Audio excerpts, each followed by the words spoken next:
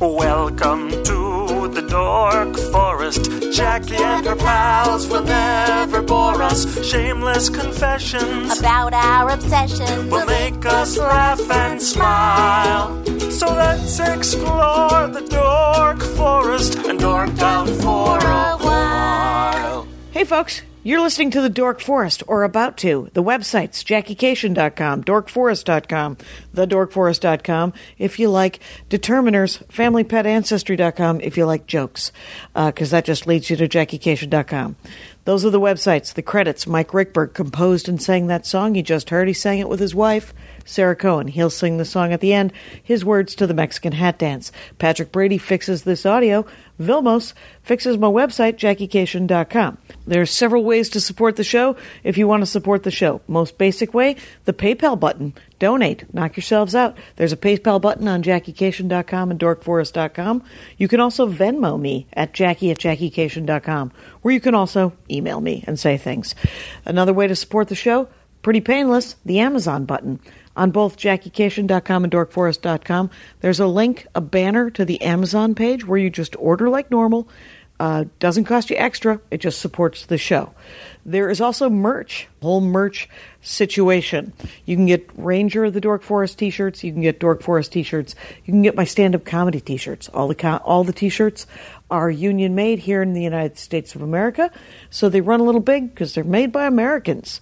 There's also my CDs and my DVD. All of that is available digitally as well, but if you want hard copies, you go to JackieCation.com, the merch page. Not available on the merch page are a couple of enamel pins that I haven't added to the merch page yet, and they are Meat Shield pins and Spooky Reading Girl pins. Email me, Jackie@JackieCation.com, if you want those pins. There's also a calendar of my stand-up comedy. Golden opportunity to see me live. And there are premium episodes of The Dork Forest, which are episodes that I've taped live, and they cost me a couple of bucks to make, so I charge you a couple of bucks for them. So if you've run through all of the free ones, go to thedorkforest.bandcamp.com and get a live premium episode if you'd like. The YouTube page is on fire. That's right. There's teaser clips on the Jackie Cation Dork Forest YouTube page, but there's also the entire episode, the whole episode of the Dork Forest are now uploaded to YouTube. So if you can't listen to iTunes or whatever at work, you can just have this on in the background with a beautiful picture of the guest and the logo. Enough already. I'm probably missing something, but let's get into the show. Hey, it's Jackie Cation. I'm in my living room with Mandy Stadtmiller. Hello. Hi, how's it going? Pretty good. Now, we don't know each other. No, you did my podcast one time. You were very gracious. 1,000 years ago in New York City, I think. I reached out to you on Twitter, and you replied. You are incredibly efficient and reliable in your communication. Oh, I am? Including booking this. No, it's a compliment. Oh, yeah. Yeah, you would be a great CEO if you ever want to do that. Sure. It's that is also you never know. You need a B plan at all times. You could be the no, well, you don't. Not when you're as talented as you. But why? You could be, wait a minute. You could be the CEO of comedy. Just all of comedy. Oh, I am. I am the CEO of comedy. A lot of people don't know this. I'm the boss of comedy. I'm certainly bossy. But here we go. Mandy Stadtmiller, you guys, wrote a book called Unwifeable. That's right. Which is hilarious and filthy and heartfelt. Thanks. Here's what I've done. I've read some parts of it. Oh, cool. I'm going to tell you that. I'm not going to lie to you. Oh, no. That's what that's... It's as much as you expected? Yeah. I mean, I'm honored. Yeah, that's great. Any part of it? Do it. All right. Yeah. So, what did you read chapter 8? Because that's the real dirty sex chapter. No, okay. I didn't. I read essentially the clip that I remember offhand that I read was the one where the guy is saying that he wants you to be totally honest with him. Oh, right. And I was like, I've read that romance novel. Someone has turned that into a power struggle between a dude and a lady in a romance novel. And I, Jackie Cation, have read that romance novel. Great. Possibly, yeah. So that's great. That's amazing. It turns out that that guy might read romance novels. I'm basically the 6'2" blonde equivalent of Danielle Steele. That's me. Oh, very nice. No, I don't know. She's. I've never read any Danielle Steele. I've only read. I read one Danielle Steele novel, and it was very relaxing. It was. Yes. Oh my god. Oh, sure. And a Blur, I'm sure, because that one will just cruise right along. Yeah, it's just there's something about putting your brain to just relaxing sleep. It's why people watch reality television. You can just check out. You're like, I'm not these people. Yeah. And then you just keep plowing along. Like the Dork Forest has had many people who enjoy pro wrestling, many people who enjoy RuPaul's Drag Race or Housewives or The Great Bake Off. I've never even heard of that one. The Great British Bake Off is a cooking thing. Okay. And, it's very soothing. It's like watching fish or golf. I came up with a reality show idea today called The Real Milkmen. Totally fucked that up. The Real Milkmen of Outer Queens. Is there still milkmen? Are there people still delivering milk? You know what? Queens? I need to abandon that concept. I did not even think about that. I didn't even think about that because it's a real job. It's such a trope. Yes, that in my mind I think of it as real. Oh, there you go. Yeah. Where did you grow up? I grew up in San Diego. Okay. Yeah. And then and I've lived in LA before for like 3 months. Okay, and now you live in New York City, though. Yeah, I live in Chelsea. Okay, so you live in Manhattan. Yeah. Okay, there you go. I love that. And I much prefer it to Brooklyn. Oh, do you? Did you live in Brooklyn for a while? Yeah, I've lived in a couple different parts of Brooklyn, Bushwick and Park Slope, and then I also lived for a couple of months in Queens. Okay. So, which is where all the comedians live. Well, yeah, the just essentially they keep moving out because of the poverty. It's just like, but then as you become more successful, Jim Gaffigan, he lives right there in Manhattan, right there. He does. It's even Ryan Hamilton told me he just bought an apartment. Jim was very kind and blurbed my book, and I'm sending him a copy of it. And so, yes, I can confirm. Very nice Manhattan address. Yes, I met him at a coffee shop right by his apartment, and he was like, "Yeah, I have 5 kids." And I said, "In an apartment?" Crazy, right? He was like, "It's a big apartment." I was like, "Good to know it, because otherwise you're stacked like cordwood, and the bunk beds are out of control." So I live with my husband in a studio. In a studio, yeah. And everyone just is like, "How have you not murdered each other yet?" So. Well, that's love. That's what that is. That's it. Yeah, it's this house is very tiny as well. Yeah, and we live on top of each other. But it's LA, so it's we can leave, get in our cars or our castles, and but Dork Forest, let's do it. Yeah, you like the TV show ER? Well, so yeah, when you asked me to pick a topic, I have been kind of in this ER world for the last couple of months since it was released on Hulu. Oh, really? Yeah, so I've been watching it non-stop. Okay. Literally non-stop. And well, there's something like 94 to 2009. Yeah, okay. I'm going to be honest with you. I'm going to be real with you. The last 8 episodes I've only watched previously on ER on the Uber ride here, which I had to get an Uber because I declared Chapter 11 in 2012, and my credit score. And I also haven't slept, so I'm not able to say the word credit score. Right. But slightly punchy. My credit score is like, I don't know, like negative 100 or something. Sure. Like Fair they enough. call the cops when I try and rent a car, you know? Right. But anyway, so I took an Uber what here. What is she needed for? So I took an Uber here, and I was like, oh, thank God I can catch up on the last, because I really thought I was going to make it, because I was, just pounding them like alcohol. The last 8 episodes of the whole series? Yeah, the whole series, yeah. Oh, I don't know. I don't require anyone to have to listen to the Dork Forest to be on. I don't even listen to the Dork Forest. Don't worry about it. Rangers, I love you. Yeah. But, I don't know anything about the Dork Forest. You could have lied to me. I have an episode coming up about Charmed. Yeah. I've only seen the first 3 seasons. Oh, okay. How many episodes have you seen of ER? Yeah. 3? Yeah. Over 13 years? Yeah. Here's what the only ER story I have was in 1998. I was on the television program Murphy Brown. A small bit part. Wow. On Murphy Brown. I was an airport cop. That's what caused all the problems in society is Murphy Brown. I don't know that, but whatever I know I'm is... trying to be dry, but I don't have very good delivery. But that's when I think... Wasn't that when Dan Quayle I just feel like Murphy Brown was the big culture wars kind of turning point. No, I think it was Archie Bunker. Oh, yeah, I guess. And before that, it yeah. was, I think, the Beverly Hillbillies. Well, I mean, if you're 42 years old and you think the world revolves around your viewpoint, fair enough. then Yes. it's Murphy Brown. Fair enough. Yeah. Oh, but that's amazing. So you were on... I saw George Clooney without his shirt playing basketball because he was on ER. Oh, right. That's yes. what, because it was he was on the it was 1998. Yeah. So he was. That's the only thing I know about ER was that George Clooney was on it. Okay. So, but I think it was a spin-off of St. Elsewhere or something, right? Or no? ER? No, I don't think so. Not at all? No. Okay. I mean, fair I enough. haven't heard that from anything. Okay. I've So what? read about it. Yeah. ER's here's what I know. Yeah. It's about a hospital. Right. Emergency room. Going to go with that? Yeah.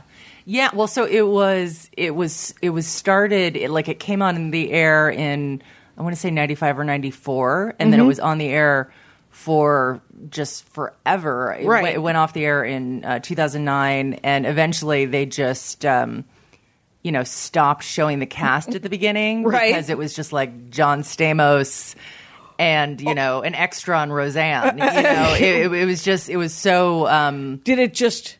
Wait, because initially it was only about the doctors. Yeah. Was it always still? It stayed about the doctors. Okay. Because and in the beginning, the smallest amount of research possible. Oh, yeah, no. Anthony Edwards, who I think he's a comic, great. isn't he?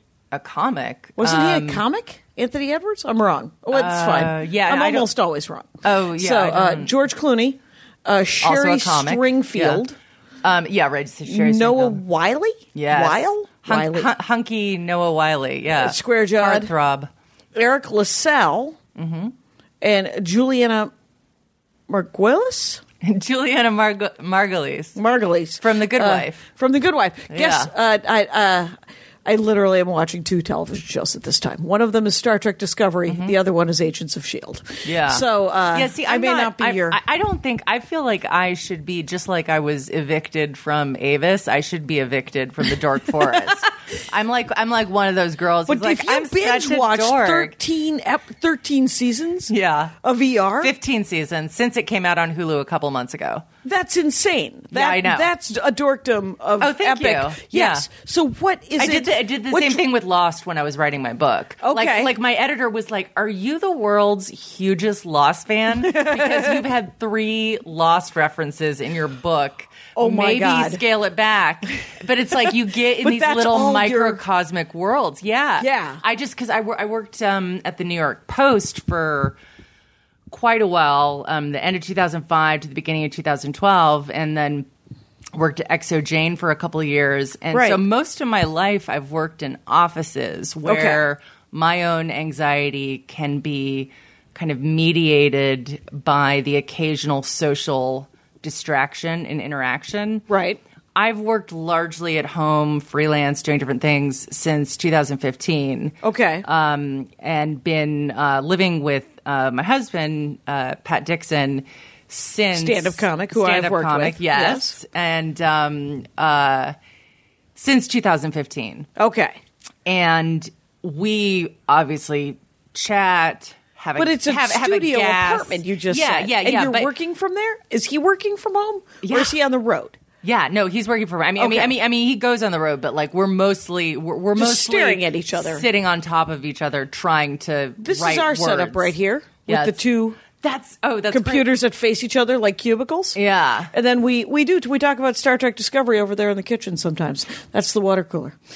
So I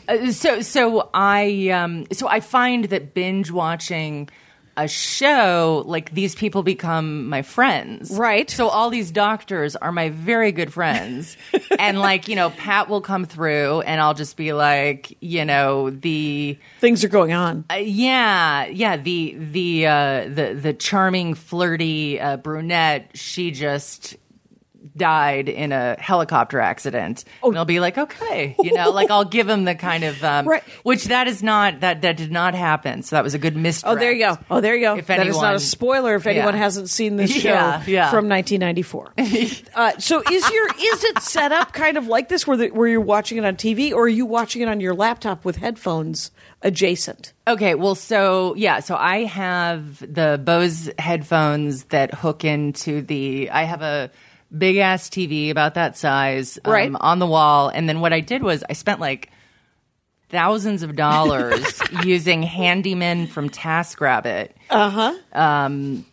to convert the apartment into a fake, semblance of privacy type living workspace. So there is the ceilings are probably a little taller than yours, quite tall ceilings. And so I have floor to ceiling kind of soundproof curtains. Oh, you were trying to you want to soundproof it so that you can work in. Well, so what it is that like we have a code. We say we've come up with this. Not a lot of people over living by time. a code. Just repo men. Oh, we have and you guys. We have many codes. Many codes. So the code that we have finally decided that really works is we say to each other, "Silence on." And Okay. when you say "silence on," it means leave me the fuck alone. And then Fair enough. And then you don't have to have a big conversation about it. No, Andy and I have such a thing. It's called "I'm going under." That's our code. Perfect. And yeah. then we put the headphones on, and there's very little to no chitter chat. Yeah, it better you don't be important. have to. Everyone gets it. Yeah, yeah. And so he'll close the drapes on where his working space is, and then I've always worked from my bed, and so I just you sit on your bed. Yeah, All right. yeah. When I finally cashed this last book deposit or book advance money, I may buy a Murphy bed so that I can, optimize the Right. space even a little bit more. Right. But yeah. I know somebody who has a Murphy bed, and they kind of swear by it. I was like, "Do you make it and put it away every day?" And they said, "Almost every day." Yeah. And so just because it's sort of like the people who have those lofts, and then the desk is underneath the bunk bed part of it, and so it's kind of like that. I mean, and if it's a studio, it's Yeah. not very big. No, it's not. Wow. But it's rent stabilized. Okay. And if anyone ever is looking for a Manhattan apartment Yeah. and you need a broker, Yeah. I have a great secret Manhattan broker. At Mandy Stat, you guys. STADT. Tweet at her. I couldn't believe it. Like when I started paying rent for my apartment years ago, it was like about like $1,300, and that's in Chelsea, and Right. they could charge, I mean, people pay Yeah, like $6,000. $4,000. Yeah. Yeah, it's crazy. A friend of mine just took the buyout. She had her grandmother's apartment. Yeah. Up on 86th and Amsterdam. So, and she owns a toy store on 84th and Amsterdam. Oh, wow. So, How fun. Yeah. And so she took the buyout that she's lived there since 1988. She's lived there to buy a place up in the Bronx. And I was like, you work a block and a half from work. And she's like, I know, but she got married. They have 2 dogs. They have a cat. And she's like, we have to have more space. Yeah. And so now they live up in the Bronx, and I think it's a 2-bedroom. And it's very Wow. pretty. That's great. Yeah. That's great. So she just has to take the A or the 1 or whatever the hell. Some sort of subway system. And she bought it? Like she owns yeah, it? yeah, she bought it. Well, So- she'll probably, I mean, the Bronx. I think this is bandied about a lot, and I've never actually fact-checked it, but Woody Allen apparently made more money from real estate than his movies. Right. And I lived in the music critic for The Post for many years. He left a couple years ago. Dan Aquilante bought a building in Soho for Oh, wow. a couple $100,000 and sold it for millions. Right, And I lived right. there for like a year or Well, two. Yeah. they say McDonald's, all of their profit is in real estate. Really? Yeah, them and the Catholic Church own the most real estate in the world. Huh. So, at land, you know what Lex Luthor said? They're not making any more of it. And It's true, yeah. Stocks may rise and fall. It's So- like the imposed shortage that Bitcoin has It to use to implies. mimic money. Yeah. Right. And so here's my thing. So you started 3 months ago, and just started watching ER Nonstop. nonstop. Yeah.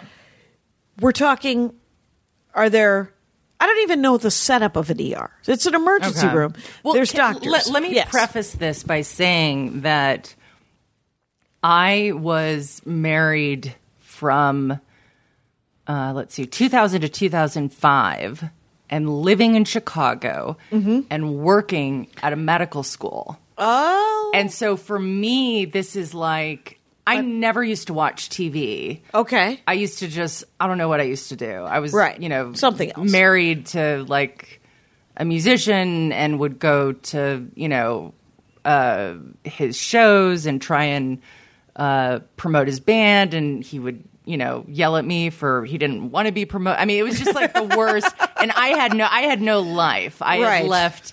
I had just, given up on writing. What did you on do any in of the medical? I went to journalism school, but then I got really kind of burned out and I left. Where'd you go to school?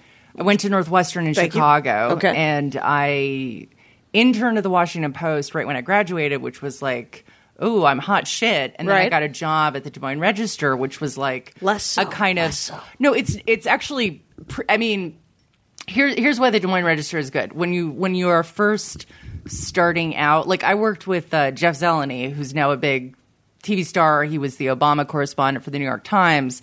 Like the Des Moines Register, papers like that are kind of starter papers. And then if you do okay there, you then go on to the Chicago Tribune, the Baltimore Sun.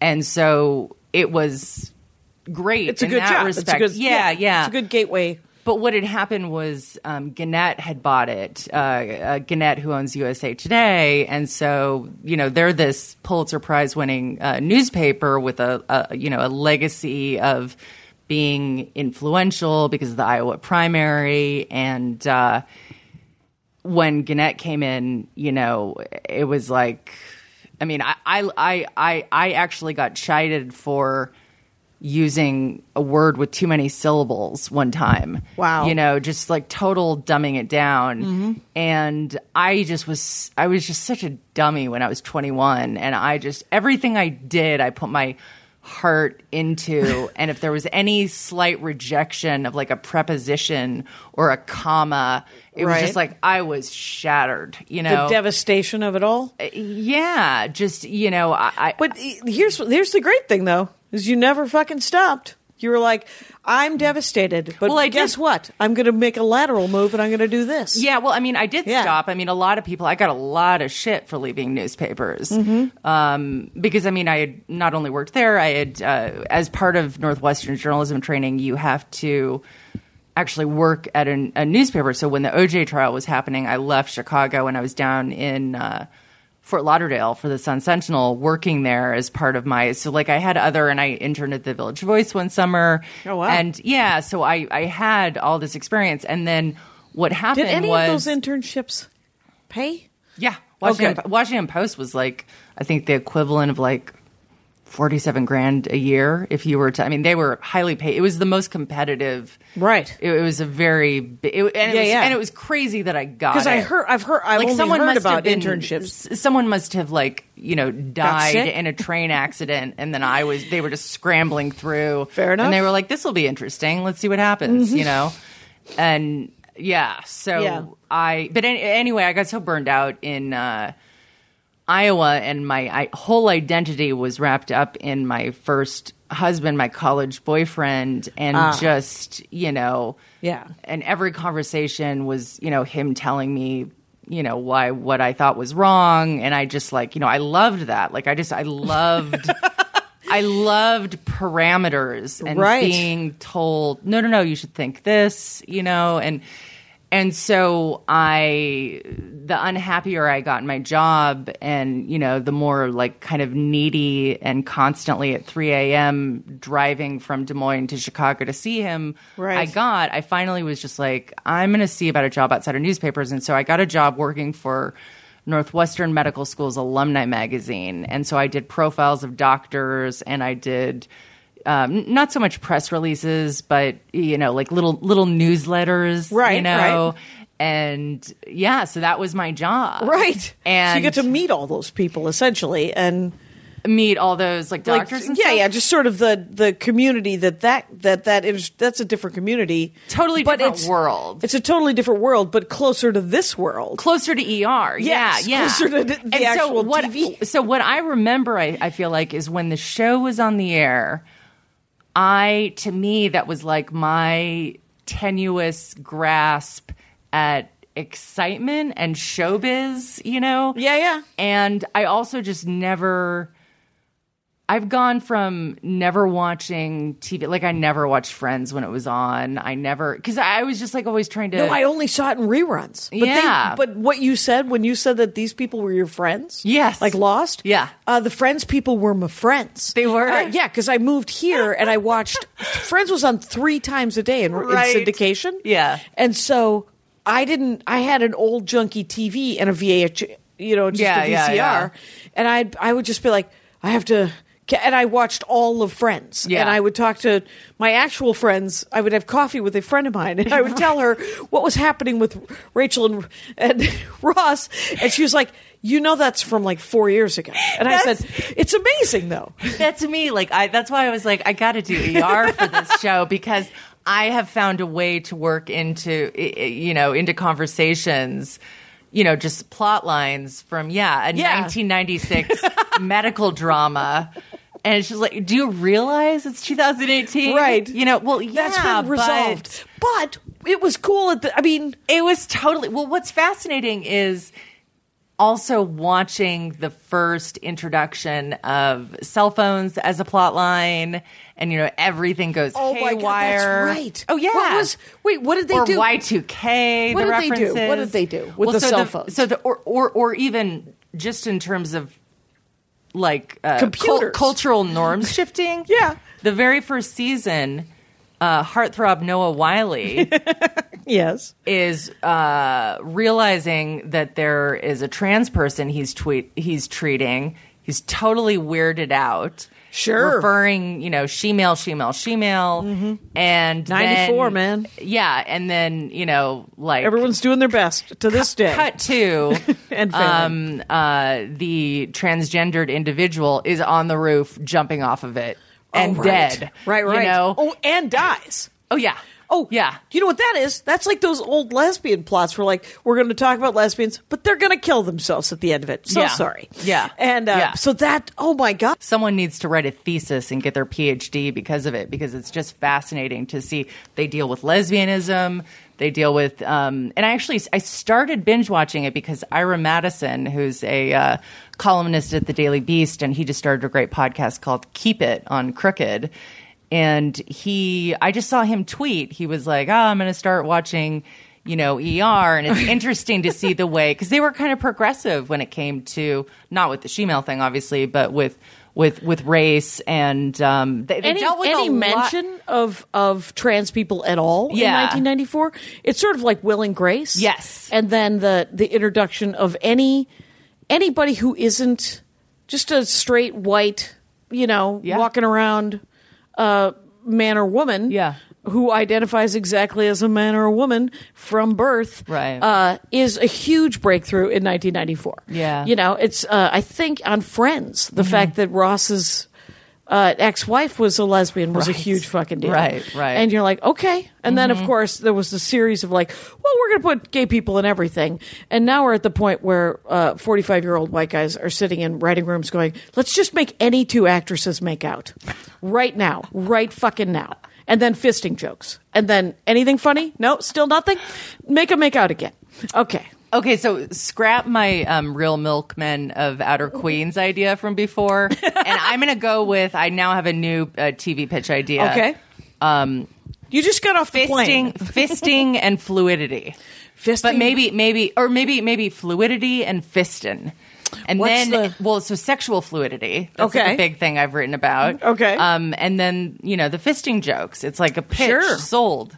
People, there you go. I had a feature a couple of weeks ago who was selling a fisting T-shirt. What? Yeah, that was his merch. He's had it was the pokey thing where it's 2 in your vagina and 1 in your butthole. Well, that's called the shocker. The shocker, but it was a fisting shocker. Is but different. It was a shocker fisting joke mashup. And I don't know a lot about all of this stuff. Pretty. You got to kind of give it up. I mean, that's like wow. Well, I'm not saying it wasn't good writing. I'm not saying that the guy wasn't. He was bringing it, and I'm not saying that he doesn't need gas money. because he's featuring in Glendale, Arizona. Yeah. So God bless him for making any amount of money. Do you at all. remember the joke? Because I'm really. I don't. Yeah. His name's Kurt Fletcher. Okay, cool. So go look into Kurt Fletcher's I work. will. Yeah, and, yeah. Because that's a really interesting. Really. Yeah. What are you going for? What are you going for? Well, I'm And, just trying to think about how physically it's possible. By the way, before ER, my last binge, to provide In between Lost? to provide me friends. Yes. Yeah, was Shameless. which I never saw. Yeah, and so and I also now I have this higher tolerance for if I don't like a show immediately. Like I hated the first episode of The Americans, and I really didn't like the first. I hate anything where it's just like. Did you keep watching? Is that what you're about to tell me? That's what I'm about to tell you. Is that if something is critically acclaimed enough, Yeah. and stick it out? not because because I just think I just think maybe it gets better. I know that I've met people and I've been really off, made a terrible impression. And I'm okay. I get better in season 2, you know? So like maybe Shameless does too. Sure. Yeah. Sure. Yeah. A lot of people didn't like Agents of S.H.I.E.L.D. They're wrong. It's great. But you have to like superhero stuff, which I do. See, some people don't. I don't know. That's why I was saying I think I, might be evictable potentially from the Dork Forest because I don't, I've never been hooked into sort of traditional superhero stuff, traditional dorkdoms. Yeah. There's over 600 episodes of the Dork Forest. Many of them have done a lot of sports ones. Yeah, I've done a lot of like traditionally cool kid things, right. and then it was Kathy Ladman. I asked Kathy Ladman if she'd come on the Dork Forest because she was talking about how much she loves to knit, and she said, "But knitting isn't dorky; it's cool." And I said, "Nope, you're wrong. Pretty dorky. Yeah. Plus, your commitment to knitting." That's a dorkdom, my friend. Yeah. And but anything, it can literally be anything. So well, I'm just I would love to. I love to get into things.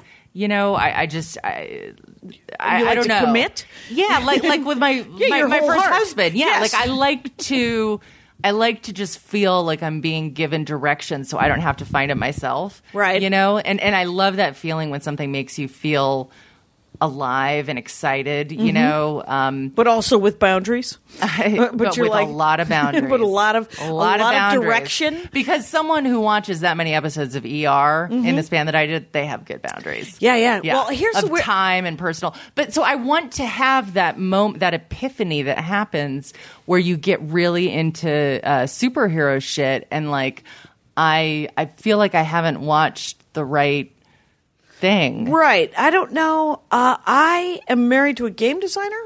And so okay. I've always been sort of a traditional sci-fi. It's been more of a Star Trek. I enjoy Star Wars as well, but I'm more of a Star Trek person. Yeah. So I've always been sort of a sci-fi nerd anyway, and a big reader of all the different crap pulp novels. Yeah. Pulp being not the correct term, I'm told. Yes, Todd Mason, I get it. He's a listener.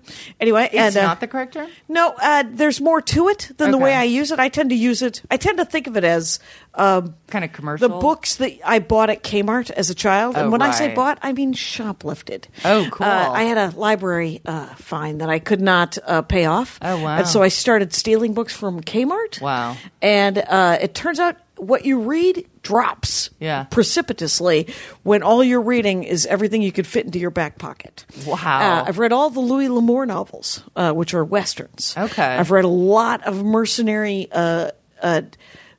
African merc books because those were available. Of what Yes, I've read. So how does Westworld fit into Westworld, a show I've not. Here's another thing. You don't know me, Mandy Stadtmiller, and by the way, it's at Mandy Stat. Yeah. So Mandy Stadtmiller. That's right. And the book Unwifeable is hilarious. So go to unwifeablebook.com. There you go. And so sure, what the heck? It's the middle of the show. Let's do it. Yeah. And but the what was the question? Oh, Westworld. Where does it fit into? Well, Westworld is dystopian future science fiction, right? It's like Blade Runner. Right. Yeah. But Star Wars is just a Western in space anyway. Right. So Westworld is just a Western in space, but also in space. Okay. So, I mean, like, it's super redundant. Right. What my father once said, he saw me reading dystopian.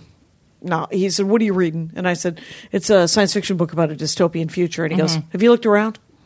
And we're in it, babe. Yeah, did he call you babe? He doesn't. Okay. He does call me honey. He's the only one who's allowed, and mostly because I'm the youngest of 6. Oh wow, and he's cool. my dad. So, but he probably said it to me in 1990. He said, "Have you looked around? We live in a dystopian present. Right. The future's going to be just like now. You're going to drive a 5-year-old car, and every day you're going to look for work. Don't sweat it." Right. And he is not wrong. And because my father is right 85% of the time.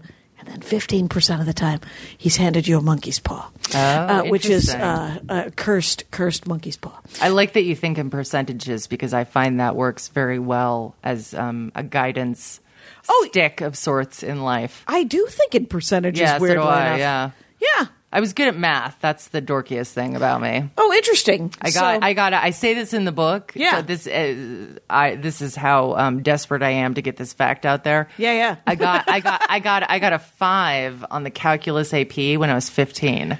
Still the most impressive thing I've ever done. That's kind of amazing. Yeah. And then I just never did math again. I actually sat there trying to write like stand-up jokes. Yeah. But never once thought I could ever do stand-up comedy or anything like that until years and years and years later.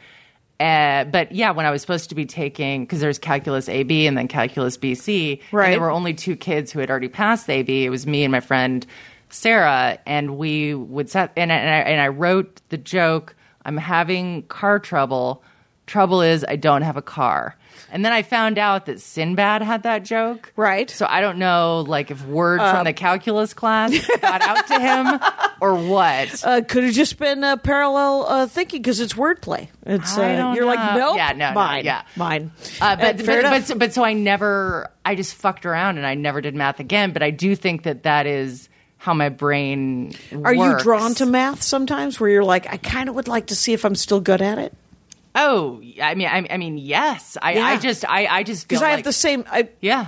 Why wouldn't you? Well, I feel like it's it's like a motor scooter that provided the best time of your life that is so dinged up and the engine doesn't work anymore. But you keep it around. That it's like an embarrassment. Yeah, but you haven't thrown it out yet. I have a Mac Classic in the garage. Oh, you do? It's got That's 2 cool. megs of RAM. Nice. And I don't know what I'm saving it for, except for that it has a video game on it that I really like. I think that's great. Definitely save it, yeah. They turn them into, you can go online and they've turned them into aquariums.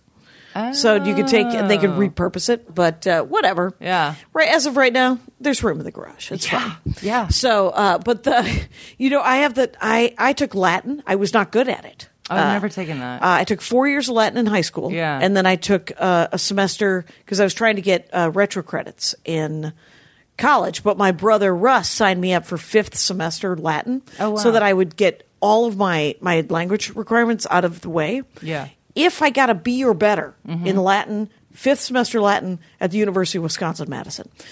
Guess what? That's a great school. Nope.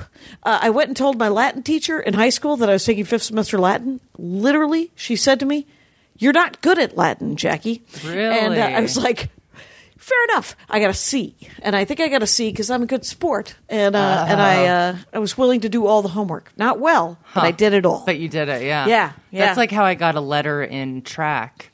You showed up? I got the pity letter. I think they even announced that at the awards, Fuck. It's just like, she keeps coming. She keeps showing up, you guys. Let's give her a letter. Yeah, That's great. maybe What did you she'll run stop in track? coming. Did you run? I did shot put and high jump. There. And high jump is kind of cool. super cool. Yeah. Yeah, but I wasn't good. I've never been good at sports. You plant yourself and then you try to go up backwards over the bar. Yeah, it's pretty cool. That is really cool. Yeah, I hate being bad at things. Yeah. And I've always been bad at sports. Well. So, and I'm 6'2", so I get asked about sports 5 times every day. Yeah. Yeah. Since you were tiny. Yeah. Since you were 6'1". I'm sure. Which I was at Did you?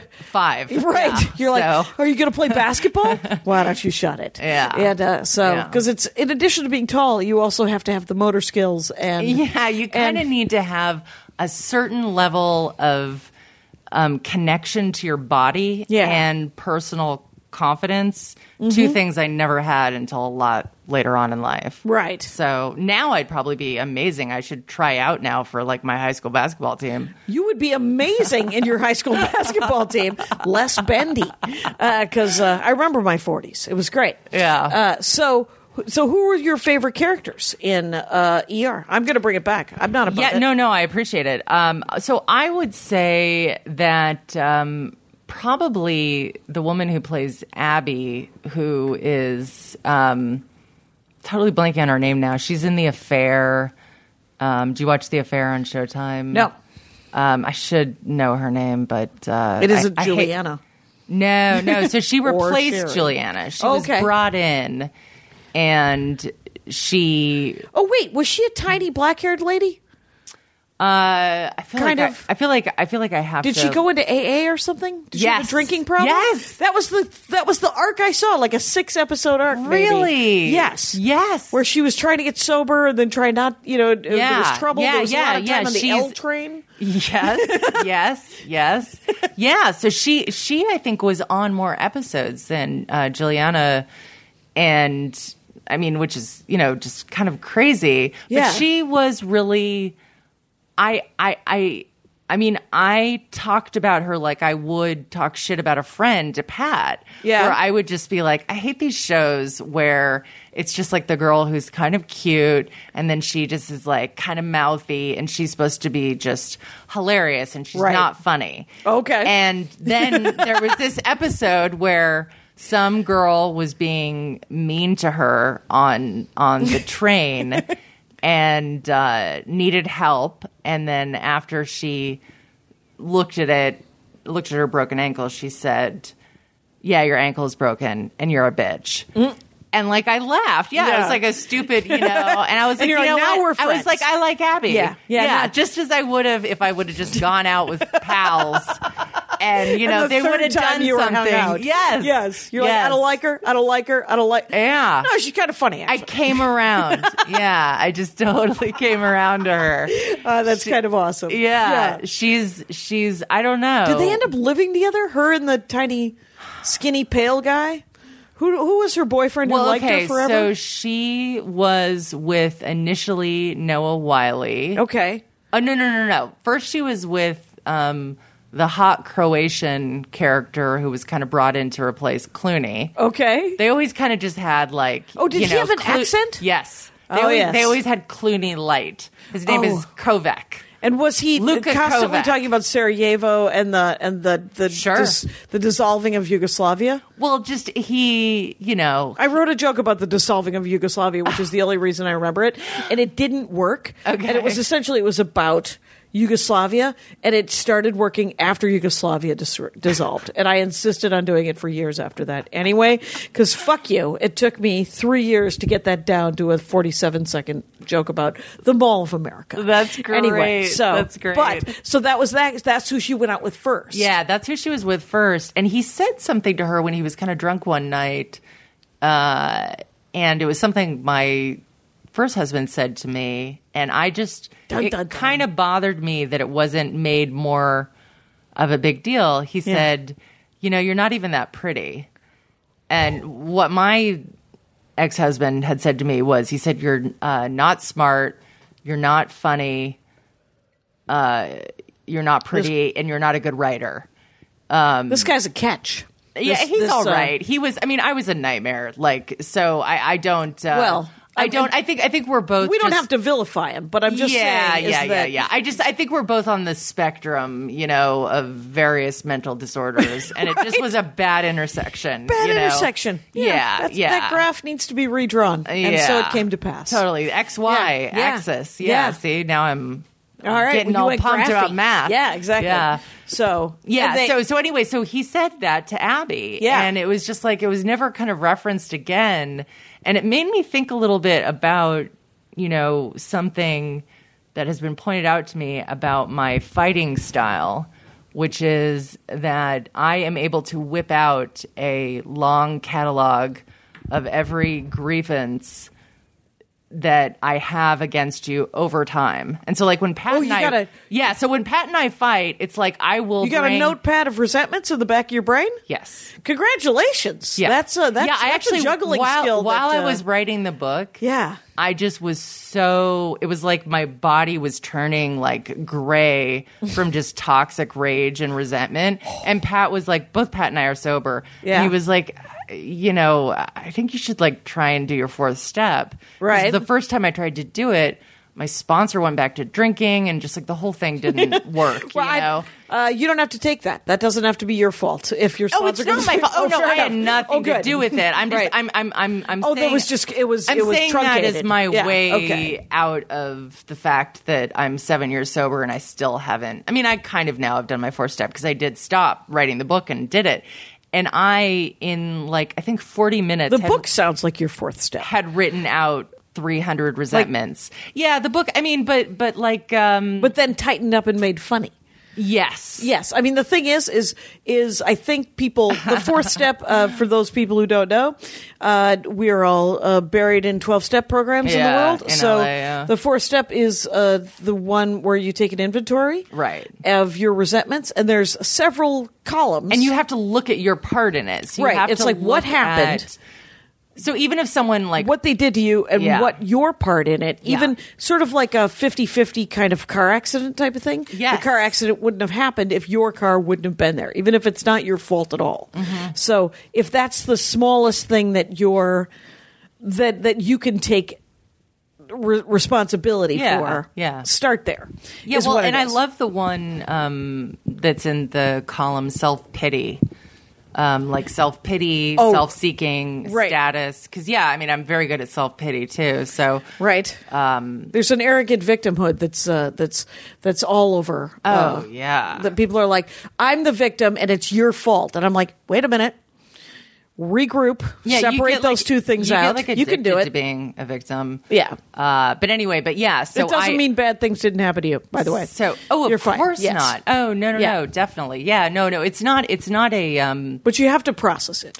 It's just, it's kind of almost like a selfish thing to do because it allows you to get past it. But anyway, but so it's interesting to notice how my friend Abby dealt with. How did your friend Abby deal with it? I can't think of her real life name. Oh, Maura Tierney. Oh, there you go. Yeah, Maura Tierney. Excellent. So she that it was never that she didn't then bring up that shitty thing he said to her 25 more times. Right. Every over time. the next 7 years. Yes. Which I would have done. Yeah. Like you have that in your arsenal. Did you say that? Yes, I guess you did. Bam! Right back at you. Right. Yeah. So, wow. So then after that, she dates Noah Wiley when they have sex in the hospital because they have been sequestered because of quarantine. What seems like quarantine because what they think is why smallpox. have a hospital? Why have a hospital episode and no quarantine? That would be leaving a gun on the table right there. Yeah, it's the Chekhov. Great thing about ER should just be called like unluckiest hospital ever because at a certain point, and you have to look up this specific scene on YouTube. Like I'm going to tweet this. There's a guy. There's a guy who is the crotchety, racist, sexist. Oh, the admin guy. No, he's not an admin guy. He is. He's an amazing surgeon. Okay. House. Yeah. House, but even more. Not likable at all? Yeah, not really likable except in, moments where someone is like seeing just how kind of lonely and miserable he is or whatever. But this dude gets his fucking arm chopped off by a helicopter, a trauma helicopter, landing on the roof.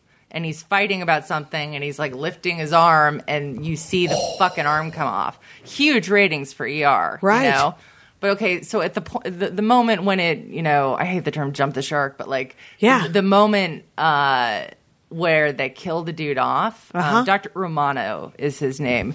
The moment when they kill Dr. Romano off is when a helicopter, some part of it gets like kind of goes hanky. I don't know if it's a rope or I don't know how helicopters work. Right. But like it just starts Right. it just starts going haywire. Okay. And you see Romano having, just real anxiety, and then they even do like a cut to flashback of his arm being sliced off, and you see he's having a hard time. He goes outside to kind of calm down. Meanwhile, the helicopter starts going haywire. He looks up. He sees that the helicopter is falling, and he says, "No!" And he dies getting crushed by a helicopter. So that happens. Those are in two different scenes. He has his arm chopped off that's by one a helicopter. episode. Yeah, and then later he is crushed by a helicopter. That's right. Yeah. That might be sloppy writing. I mean, what I was saying to Pat was that like I think they were just like high in the writers' room. Yeah. Because that's something that like I would kind of laugh my ass off if I was. That's insane. It's so insane. And then the only way they address it, they don't find him under the helicopter, nothing like that, is that one of the doctors says, that guy must have done something bad to a helicopter in his past life. Oh, no. That's the only... And then he screams at the sky, no, like Wolverine. Yeah. Not okay. Not okay. Oh, by the way, that arm getting chopped off, that maybe you'll like Doctor Strange, because that's his origin story, is his really? hands get all fucked up. Oh, that's cool. If his arm had gotten chopped off, he would have to have gone to get a mystical arm so that then he could just operate with his mystical arm. I am very fascinated by prosthetics and orthotics and the myoelectric arm and the way that the brain connects to the nerve. It is really interesting. There's also, I have to tell you some of the guest stars, though. Okay. So there's an episode where James Woods plays a... Stephen Hawking type character. Okay. There's, if you ever watched Breaking Bad, I saw the first season and then I was like, this isn't going to end well. It's like one of my top two favorite shows. I'm not saying it's well done. Oh, no, I never saw Godfather 2 because I saw the end of Godfather 1 and I was like, oh, these people are never going to, this is never going to end well. So you watch things only when you think it's going to work out? Mm-hmm. That is like I'm adorable. Yes. Well, I mean, that's why like, I love superheroes. It makes me want to just like hug you. You know? Right. I'm enormously huggable. Yeah. It's really sweet. It's great. Anyway, I was really good with the troops overseas. I hugged every single one of those young men in Iraq. So Breaking Bad has a couple iconic characters. So Jesse. Oh, the kid. He is on there, and he is like. Plays a stoner, of course, but he looks so young, and he's definitely one of those people who got more attractive as he aged, right? Because he has like real kind of tweezed, skinny, like he just looks like a piece of shit, like like a meth head. Yes, but 15. Yes, yeah. And then also the woman who plays Marie, she is on there, and she, hilariously enough, is taking crystal meth. As a mom trying to get things done, which is just like that made my week when which one was Marie? No one was that excited when I was like, "You guys, guess who?" And whenever I realize one of these things, I go into Twitter and I search the terms because I'm like, someone out there has to have come to the same realization as me. Oh yeah, and I need to know someone else is excited about. You're never this. alone. You're never alone. The people around me don't understand what I care about. Which one was Marie? Marie was Skylar's sister, who was just a very well. She married to the DEA character. Yeah. She just was hilarious, like in terms of just the sister who's constantly fucking needling, right? And just very well done. Did you ever watch Deadwood? No, I tried with that and with Oz. Okay. And I just kind of Orange is the New Black? Did you try that one? I love that. Yeah, okay. No, I've seen all of Orange is the New Black. Oh, fair enough. I like that, for sure. And Weeds, And Weeds? Okay. Genji Cohen or however you say it. Oh, yeah. I haven't I haven't watched any of those, but Oh, but I okay, understand okay. that they're all incredibly well done. Yeah, they are. So, Yeah, they're So, good with the. How about Westworld? Did you watch that? Yeah, love that. Yeah, That was supposed to be super intense, but yeah, really it's well done. wonderful. It's just that's like a very fun. If you're at all interested in artificial intelligence and the idea of like the singularity and Right. all of those Yeah, yeah. concepts, which are just the most fun rabbit holes to go down. Right. That show deals with that really, really well. Did you ever try to watch The Expanse? I've never even heard of that show. Oh, I think it's on Sci-Fi Network or Showtime. Oh, okay. And it's essentially a noir, futuristic, noir, political, socio-political, whatever TV show, but it's like Humphrey Bogart. So that's what kind of, but it's in space, and it's actually Interesting. really, really good. Okay. And I mean, I like, and the science is right. Is why I thought. Is Casablanca, is that noir? Yes. Yeah. I like Casablanca. Yeah. I don't. It's kind of like that, but Whenever I it's, hear noir, it kind of just makes me think like homework. and hats. It always makes me think about someone in a fedora. Homework and hats. Wait, there's a new reality show. New reality show, guys. Hats and I want hats and homework to be just for alliteration's sake, for Totally, kicks. yeah. And so I'm trying to think of some other spectacular because guest Abby. stars. Oh, right. Yeah. So, and John- by the way, Abby, yes, John Stamos comes on at a certain point, of course. Is he a doctor at some point? He's an EMT, and then he becomes a doctor. Yeah. 'Cause that- and he's the same, TV trope as George Clooney, where he's, just a guy who just, doesn't play well with others because he's trying to take care of the patients. Oh, is he a rebel? Yes. That's very Dirty Harry of him. It's Yeah. we're gonna have to fire you because you're a rebel. Yeah. Turns out, but you get things done. Did you watch House of Cards? No. We're living it. I'm good. Okay. I don't need to. Well, so the first season there is I heard that was amazing too. Yeah. And Scandal. And Scandal? Yeah. Yeah, I'm not like a huge. I mean, it's I didn't- fun. It's a little more. It's lighter. cartoonish Yeah. than. I mean, House of Cards. Anyway, but there's a wonderful character, Zoe Barnes, who is basically a sexually manipulative young female reporter. Who then kind of Wait a minute. has a exactly, yeah. Who kind of has Unwifeablebook.com, ladies and gentlemen. Yeah, Anyway, I wrote a piece Yeah. called 50 Shades of Zoe Barnes. And Excellent. And the producer of both House of Cards and 50 Shades of Black, or 50, what is it? Gray? I can't Yeah. believe I said black. Interesting. Yeah, that's fine, Has 'cause- anyone taken that yet? Has anyone done that? Okay. Next up. Dana Brunetti, I sent it to him and he was like, oh, nice integration of my two biggest works. Yeah. No, I definitely, but so she has a great, she makes me very uncomfortable in ER because she is so conniving and aggressive in trying to just seduce John Stamos when John Stamos is committed to Linda Cardellini, who was in Freaks and Geeks, most famous as Wow. It's that's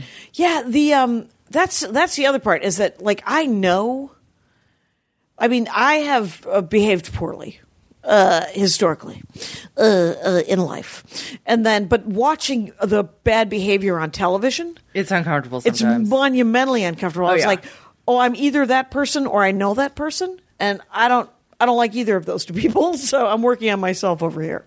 So, but it doesn't mean that it isn't well done. Right. Yes. Yeah, no, there are sometimes you watch movies and you're like, this is more stressful than my life. Why am I doing this to myself? Right. Yeah, I've heard people say that about Breaking Bad. I loved it.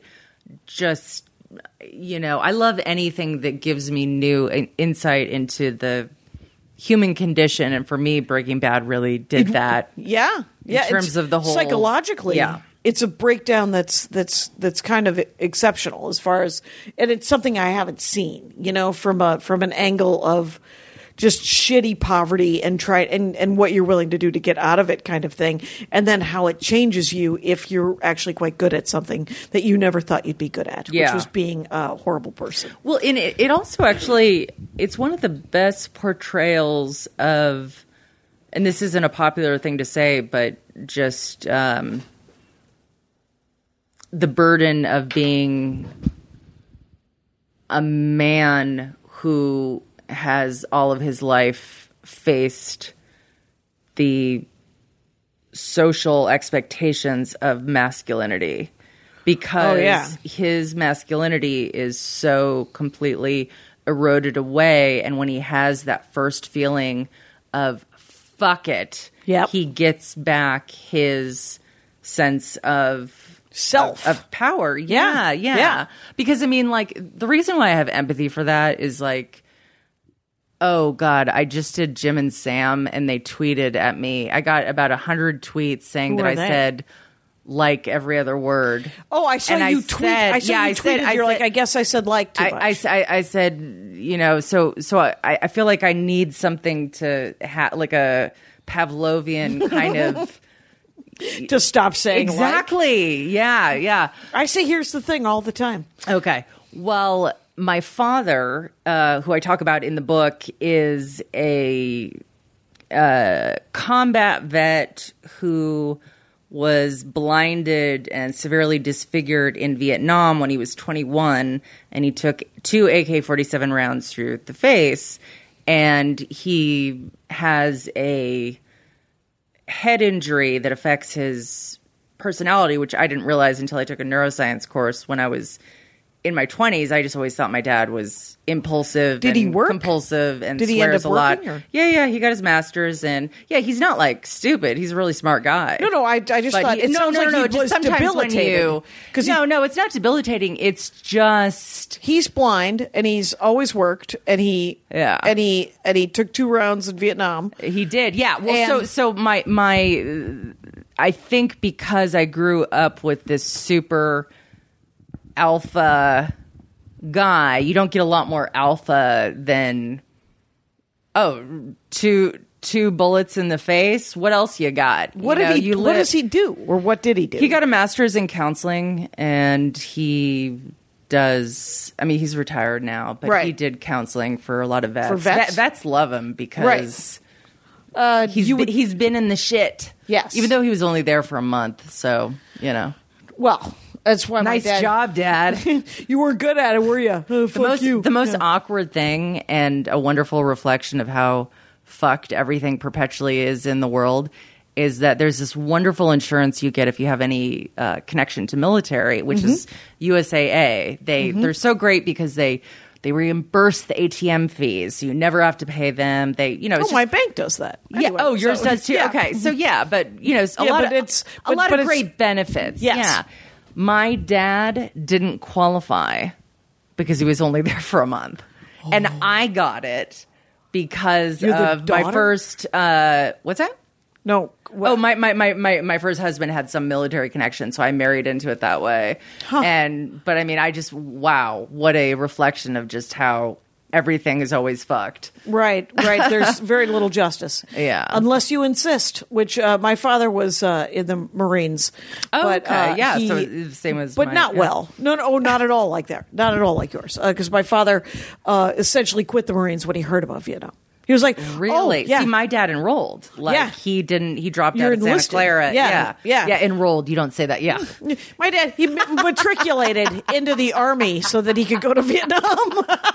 My dad matriculated at Quezon. Yeah, totally. Yeah, my dad was like, oh no, people are dying there. I got shit to do.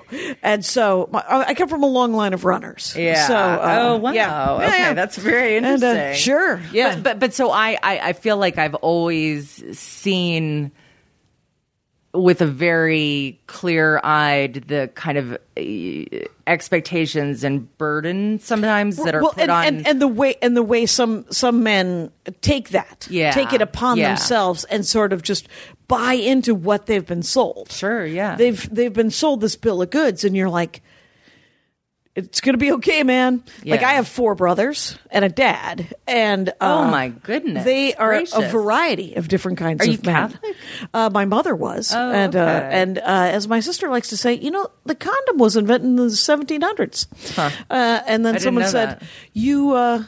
you wouldn't have been born if your mom and dad would have used a condom. She said, no, I would have been born. I would have been a Rockefeller like I was supposed to be born. Oh, wow. Noblesse oblige. It would have all worked out. I've had now worked myself up from the shithole. Yeah, And she's doing fine. Anyway, so, but yeah, I mean, it's, yeah, no, so, I mean, the variety of, yeah, it's, whatever, we've digressed into something else. Sorry about but that. let's bring it back to ER. First of all, let's do this. Unwifeablebook.com, Mandy Stadtmiller, at Mandy Stadt, Mandy Stadt. Yeah. And, yeah. And so, how many episodes were you watching a day? 5? Well, there was... I mean, that's 13 seasons. Or whatever. There were days where I could watch like 10 in a row. Yeah. If I was cleaning. I just Right, don't and like they to were in I don't the like to be background. I don't like to be alone with my brain, essentially. Yeah. And so to me it's like I never did get whether or not you were... What? Did Pat have to watch this? well, or did you have headphones he on? will say, could you do the headphones? Okay. Other times he's a very enjoyable person to watch TV with because he can He's just hilarious. constantly he Yes. can just constantly cut everything down. Right, the riffing. Yeah. So sometimes it's like the shittier something is, just the more fun it is to watch with Pat. Yes. Like if you ever have a gun to your head and you have to watch The Bachelor, watch it with Pat Dixon because I would best. only watch it with a gun to my head and with Pat Dixon. So, hey, we are at an hour, by the way. Great, we're at great. an hour. Thanks so much. More. This is so much fun. I feel like I didn't do ER justice, and Another, I think you've whetted the appetite of those who might want to go out and it's on Hulu. It's all there. it's all there. Yeah. Okay. So the other just kind of pitch I want to make for people doing a rewatch of it is that it makes you feel better about whatever thing you've done that is wrong or bad. Because Right. you don't have smallpox. Right. You haven't been crushed by a helicopter after getting your fucking arm chopped off by one. You know? Right. There's any It number. really genuinely makes you feel better. It Excellent. puts things in perspective. Anyway. So. I love that. Yeah. Okay, you guys. You now know some things about ER. I Yeah. certainly know more that I did before. Thank you for being on the show. Oh, thank you so much. And thank you for listening, Rangers. You know the rules out there. Take care of each other. My hat, my hat, my hat. They're dancing around my hat. My hat, my hat, my hat. Well, what do you think of that? If it looks like a Mexican hat dance and it sounds like a Mexican hat dance, it's most likely a Mexican hat dance. So take off your hat and let's dance. Yay! Oh my God. Why don't we just call that as the end of the show?